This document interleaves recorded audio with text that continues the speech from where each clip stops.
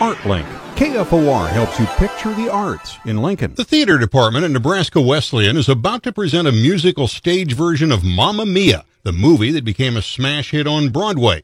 For those not familiar, the story starts out innocently enough. There's a lovely young woman on a Greek island who's getting married, and she decides to invite her dad to the wedding. The director, Joan Cordy, says it quickly takes a quirky turn. She finds out by reading her mother's diary from back in the day that she has 3 possible fathers. So she decides to invite all 3. Sophie, the blushing bride-to-be, believes she will know which man is her father simply by seeing the 3 of them. But, of course, she doesn't. Chaos ensues. The mother is, at first, not very happy that these 3 gentlemen from her past are appearing all at the same time.